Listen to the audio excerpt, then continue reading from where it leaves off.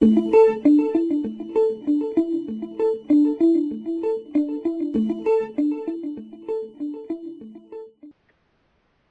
to a Nutrition and Clinical Practice podcast. I'm Dr. Jeanette Hassey, the Editor-in-Chief of Nutrition and Clinical Practice. The theme for the June 2015 issue of NCP is Nutrition Support Controversies. So joining me today is Dr. Todd Rice, author of the paper, Pros and Cons of Feeding the Septic ICU Patient, which is published in the June 2015 NCP issue. Dr. Rice is Assistant Professor of Medicine in the Division of Allergy, Pulmonary, and Critical Care Medicine at Vanderbilt University School of Medicine in Nashville, Tennessee. So thank you, Dr. Rice, for joining me today. Your topic of your paper, whether or not to feed and what to feed the septic ICU patient, can certainly be a controversial topic. So I hope that today we can discuss both research aspects and then some practical take-home pointers that our listeners can use in their practice. So before we start our discussion, Dr. Rice, I'd like to ask you if you have any disclosures on this topic that you would like to share. So, Dr. Hassey, thanks for having me on, and I look forward to a lively and informative discussion. I have one disclosure, which is that, as many of you probably know, I got funding from the NIH for the Eden study, which compared trophic and full feeds in critically ill patients. It's not industry funding, it's from the NIH, but it's obviously pertinent to something that we'll discuss, I think, in this discussion, and I wanted to make people aware of that. Thank you. So I want to start out, in the introduction of your paper, you note that septic patients are not always the same as critically ill patients. Certainly, most septic patients are critically ill, but not all critically ill patients are septic. So for the purpose of our discussion today and to get us kind of all on the same page, could you define for us the patient population that we will be discussing today?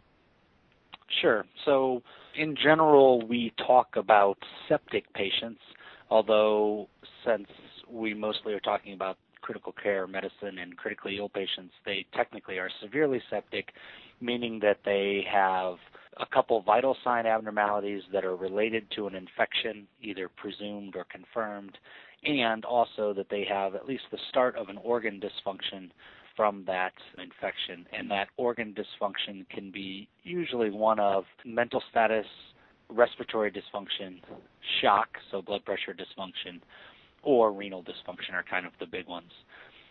I think it's important to set this out because we really, in the nutrition world, don't have studies, really any, but very few, that deal with only the critically ill septic patient. And in general, we need to extrapolate data from sort of studies done in critically ill populations that include septic patients but aren't only septic patients. And we try and take those data and say, is there a reason that these shouldn't apply to septic patients in general? What proportion of the patients enrolled in the study were septic? And, can we kind of assume that these data would be the same if we did a study of only septic patients? But those studies of only septic patients are far and few between, and so we have to kind of extrapolate from the data that we have. Thank you for setting the stage with that. I want to point out to our listeners that Dr. Rice has several helpful tables in his paper, and we're going to start by kind of talking about the first table in the paper where you talk about the general pros and cons of providing tube feeding to septic ICU patients. So can you give us some examples of when those cons would probably outweigh the pros such that tube feeding should be withheld? Or maybe on the other hand, how you could overcome some of those cons so that you can be successful with providing tube feeding to those patients? So, you're always weighing the risks and the benefits of anything that we do with our patients in the medical world. And, if you think of kind of the risks and benefits of tube feeding, the benefits are that they sort of nourish the lining, they provide calories and protein and materials for the body to function and to heal. And some of the cons are that there's some risk to providing enteral nutrition, and in patients who are highly prone to vomit, for example, vomiting may be a risk for aspiration, or in patients that have severe shock, which I think we'll talk about here shortly, providing enteral nutrition into the gut may stress the blood flow to the gut and result in ischemia. And so you have to think about some of the downsides. In that table, I think we also list sort of some downsides of what may be almost thought of as overfeeding. So, for example, hypercapnia, if you're providing maybe too many carbohydrates, you may raise the CO2 level. Or in patients with insulin resistance, which occurs in critically ill patient even if they don't have underlying diabetes, if you provide too much sugar or carbohydrates in that form, you might exacerbate hyperglycemia and those sorts of things. So as you mentioned, there are ways to overcome this. Obviously, close monitoring of electrolytes and glucose levels and bicarb and CO2 levels is one way to kind of ensure that you don't exacerbate those conditions. For patients that may be more prone to vomit, you might be able to either use a prokinetic agent or put your enteral feeding tube a little distal to the stomach, so a postpyloric feeding tube may lower the risk of vomiting in some of those patients. So there are some techniques that you can do in order to try and overcome some of those risks or cons of tube feeds. Thank you. And as you mentioned at the beginning of our podcast, you were the lead author on the Eden study, so I know you're an expert on trophic feeding, and your paper does address the topic of trophic feeding. So I have several points of discussion, and I just want to take each of those points one at a time. So first of all, trophic feeding seems to have a different meaning for different practitioners. So what would you say is the best definition for trophic feeding? It's a great question, and you're right. It means different things to different people. To me, trophic feeding means a small volume of feeding into the lumen of the gut, and it has a nourishing effect on kind of the intestinal border, stimulating secretion of brush border enzymes and secretory IgA, and preserving tight junctions and preventing bacterial translocation through all of those things. Now, the question that is often asked is, well, what is that small volume? And I think we don't know entirely the answer to that. It looks like, at least from a couple of our studies, one of them we used 10 cc's an hour, and one of them we used 20 kilocalories, which is really between 15 and 20 cc's an hour. And I think that level is probably enough. We have some data in pigs, for example, that they need 30% of their goal calories in order to have these stimulatory effects. But it's someplace in the range of 10 to 20 cc's or 10 to 20 milliliters per hour of enteral feeds that give us this effect. You also have kind of an extensive summary of the literature and what it says about trophic feedings, but can you, for our podcast here, briefly summarize your findings on the literature on the use or the benefits of trophic feeding? So I'm not sure if this is in the manuscript. I think we didn't address it because it's not really in the septic critically ill patient. But trophic feeding kind of started in two forms. One was the surgery population would start feeds when they started after bowel surgery very, very slowly in what they called trophic, to just kind of stimulate the gut to contract and peristalse and get the movements. But even more than that, in the neonatal population in the intensive care unit, these premature babies that were born were at a high risk for necrotizing enterocolitis. And a number of investigators discovered that if you just gave them very, very, very small amounts of mother's milk or even artificial milk, this would protect them from necrotizing enterocolitis when they would get their planned full feeds later on in their ICU course. And at the time, it was called MEN, which was minimal enteral nutrition. But really, it was the same idea as the trophic feeding. And from that, and through some animal studies, we've discovered that just simply stimulating the gut with low-volume enteral nutrition has many positive effects, some of which I just commented on, but to repeat them, it stimulates the gut to secrete brush border enzymes, digestive enzymes. It maintains microvilli height and structure. It causes the secretion of secretory IgA, so protective against bacteria invading. It protects the tight junctions between the cells. And in general, all of those things kind of prevent bacterial translocation, which many think is a risk factor to kind of exacerbate the inflammatory state of critical illness. And the thought is that when you're critically ill, you lose the integrity of your intestine. Bacteria and bacterial products can then translocate into the bloodstream and the lymph and actually exacerbate this inflammation that's occurring in the body. And feeding, it doesn't have to be trophic feeding, but trophic feeding has that effect. So it can be trophic or full, preserves all of those functions of the intestine and decreases the risk of that translocation. One of the things that I think is important is kind of some take-home messages. So can you share with our listeners how you utilize trophic feedings in your practice? So it's kind of interesting if you read, the Eden manuscript or our paper on feeding in the septic patients in nutrition and clinical practice that we're talking about, you'll learn that in our study of trophic versus full feedings, we had similar clinical outcomes, which suggests that you can use trophic feedings in at least the run-of-the-mill patient that were enrolled in those studies, as well as you can use full feedings. So how can you use that in your practice, and how can you use that to kind of promote nutrition practice? And the way that I do it is I use that as my window for early initiation of feeds. So you find that people are much less resistant to doing trophic feeding very early in the course of critical illness as opposed to full feeding.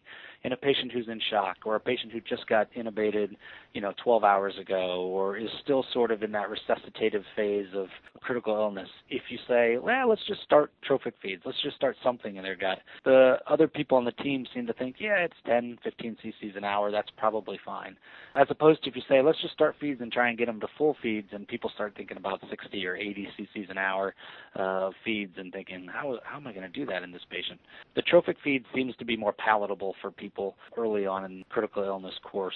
And then once they're started, then you can kind of use that opportunity to say, hey, they tolerated the trophic feeds for the last day or for the last 2 days or whatever, and they're better. Let's increase that to more towards their goal feeds. And I actually tell my nursing staff who does my adjustment of my feeding, I say, look, once they're on trophic feeds at that point for the first 5-6 days, if you're so busy you can't ever touch their feeds and you just run them at trophic, I'm okay with that. But I know you'll have opportunities to try and increase them, and you can increase the feeds from trophic towards goal feeds during that time kind of as the patient's condition allows us. But I really use the trophic feed concept as my in to start feeds even earlier, in that first 24. And we are okay at starting them within the first 24 hours. If you said the first 48 hours, I'd say we're pretty good at the first 48. We get right at about 24 hours as our start time. That kind of leads us into our next discussion, because another question that's often addressed at the bedside of septic patients is whether or not you should provide tube feeding to hypotensive patients on pressors. So what criteria would you give our listeners with regard to this topic? For example, at what level of blood pressure is it generally safe or unsafe to feed enterally, or is there a specific level of pressor support where you should withhold tube feeding? Great question. And a question that I have a gestalt and some information on, but I don't know that I necessarily have the right answer or if there is one right answer. I think it's clear that a patient who is in shock to the point that we can't maintain their blood pressure above mean arterial pressure of 60 or 65 or systolic pressure above 90, for example, regardless of pressors or lots of volume going in, that patient, I think it's pretty clear, is probably not safe to start enteral feeding in. Those patients declare themselves pretty quickly. They either get better and stable or they have refractory shock that leads to their demise. So they don't stay in that state for very long. Once they are in a state where their blood pressure is, whatever you're targeting, 65 for a mean arterial pressure or 90 for systolic blood pressure, people do it a little bit differently depending on the institution. But whenever they get to kind of their target blood pressure, then I think it's important to look at, how are they maintained on that blood pressure? If it's on lots and lots and lots of pressors, again, that patient's probably not safe.